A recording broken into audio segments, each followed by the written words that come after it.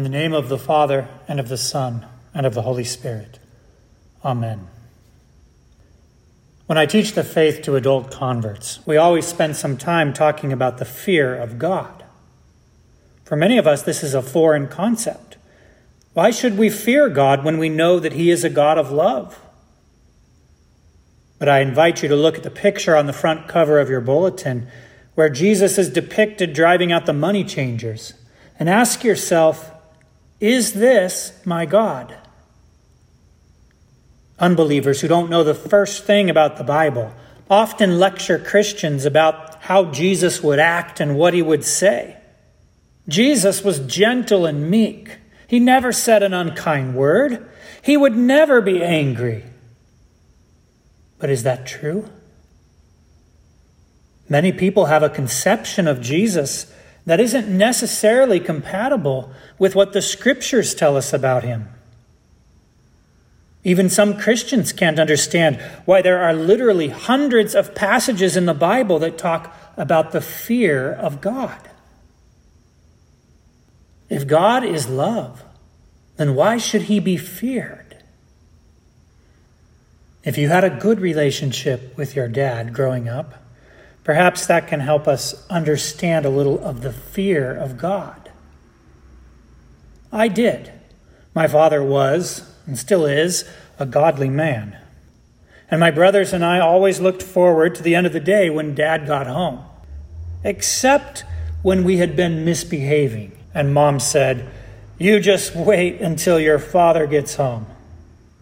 Well, then we kept an eye on the driveway with a certain amount of dread. You could call this fear of Dad. We never doubted that He loved us, and yet, when we had been acting out, we feared the consequences. So it is with the fear of the Lord. Without a doubt, He loves us even more than the best earthly father, but when we break His holy law, we ought to fear the consequences. And that's not a bad thing. A healthy dose of the right kind of fear keeps us out of all sorts of trouble.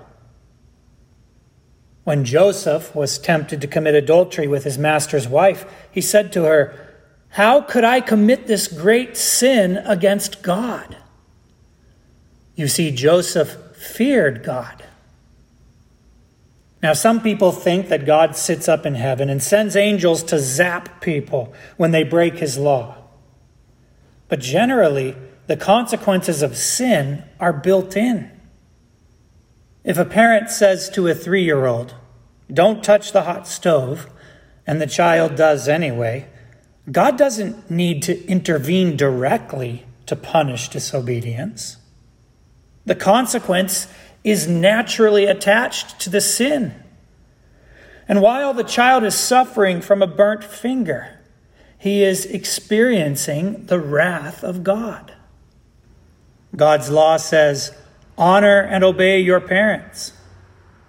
Disobeying God's law always leads to suffering. But someone might ask, since God is a God of love, shouldn't He intervene to keep the child's finger from hurting? How can there be suffering if God is all good and all-powerful? But it's God's love that allows us to reap where we've sown.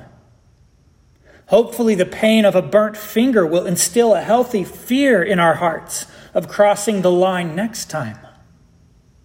Hopefully we learn of the danger of sin while the stakes are relatively small, so that we can avoid the eternal fire that is never quenched. In our gospel reading, Jesus weeps as He looks out over the city of Jerusalem. Here is the love of God, weeping because His children have turned away from Him. God never delights in our suffering, even when we deserve it. In fact, Jesus had come to earth to suffer our well-deserved punishment. He had come to make peace between man and God, whose law had been trampled underfoot by sinful men. The Passover lamb, whose blood causes the destroying angel to pass over our homes, had come to shed his blood for his people. But God's own people had lost the fear of the Lord. Rather than heeding the warning signs, rather than saying, "Ouch, my finger hurts, I think I'll repent from my sin and return to God," they hardened their hearts and continued headlong down the path of destruction. Perhaps they said to themselves, "God is a God of love. He will never allow punishment to come upon his people. Jerusalem is the city of God. It's the place where the holy temple stands. We're safe and secure in our position here as God's people. No calamity would ever come upon us." Century after century, God had sent prophets to call his people to repentance. How did they respond? They developed a reputation for murdering God's messengers. "O Jerusalem, Jerusalem, who kills the prophets and stones those who are sent to her." Can the mercy of God expire? In other words, can unrepentant sinners finally reach the point of no return? Yes, that is possible. And the Bible warns us against this. The Spirit of God will not strive with man forever. God wants all people to turn from their sins and be saved. That is his will. But he will not force his will upon hardened sinners. On the final day, God will say to those who have refused him, "Thy will be done." The global day of judgment is still in the future, but Judgment Day often comes to individuals or even to cities and nations that refuse to hear God's word and turn away from their sin. And that day would soon come for Jerusalem. Jesus looked upon the city in sorrow as he prophesied its destruction. A day so dark that the world had not seen its like before and never would again. You will find Josephus' account of the destruction in your bulletin, and be warned, it is terrible. But this is only a preview of the destruction that awaits all unrepentant sinners on the final day. And it might surprise you to learn that it won't be God the Father sitting on the throne there acting as the judge. The authority to judge the world on the final day has been given to Jesus. He will be the one to execute judgment on the nations. The cover of your bulletin is a glimpse of that Jesus, the great and terrible judge of all. So should Christians fear God?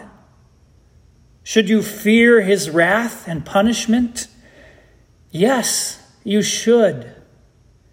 You should fear God so much that you repent of your sins, especially that pet sin that always seems to be so enjoyable.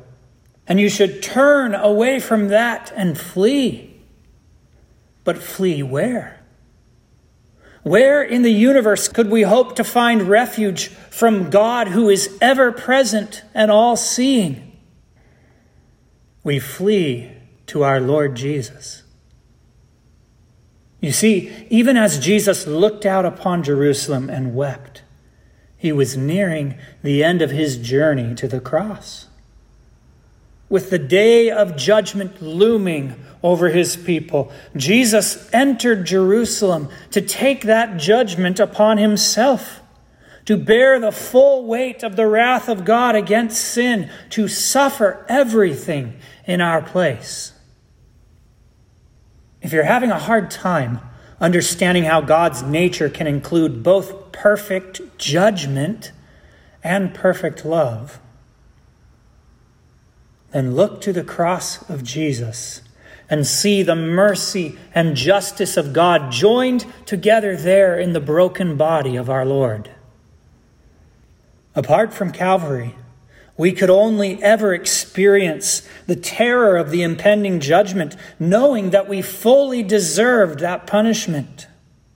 The Lord God returns to his temple. Our heavenly Father is coming home, and we have not behaved as we should.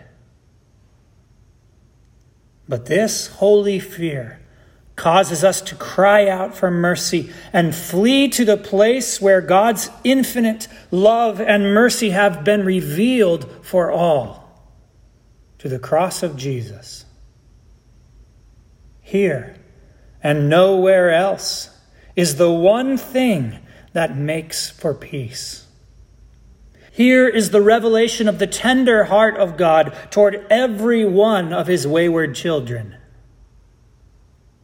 The city of Jerusalem did not know the time of her visitation. God walked among them in the flesh, offering mercy, but unbelief hid him from their eyes. And the same could easily have been true for you, but by a miracle of faith, the Holy Spirit has opened your eyes to see and to recognize Christ. Today is the day of your visitation. Outside of the church that gathers around the crucified body of our Lord, there can only be fear, wrath, and judgment. But here, where we are gathered in his name, Jesus visits us today as he has promised to do. And everyone who flees to him finds mercy in abundance. Every sinner who approaches his table in faith receives forgiveness for all sin. Every trembling and fearful heart finds lasting comfort and true peace.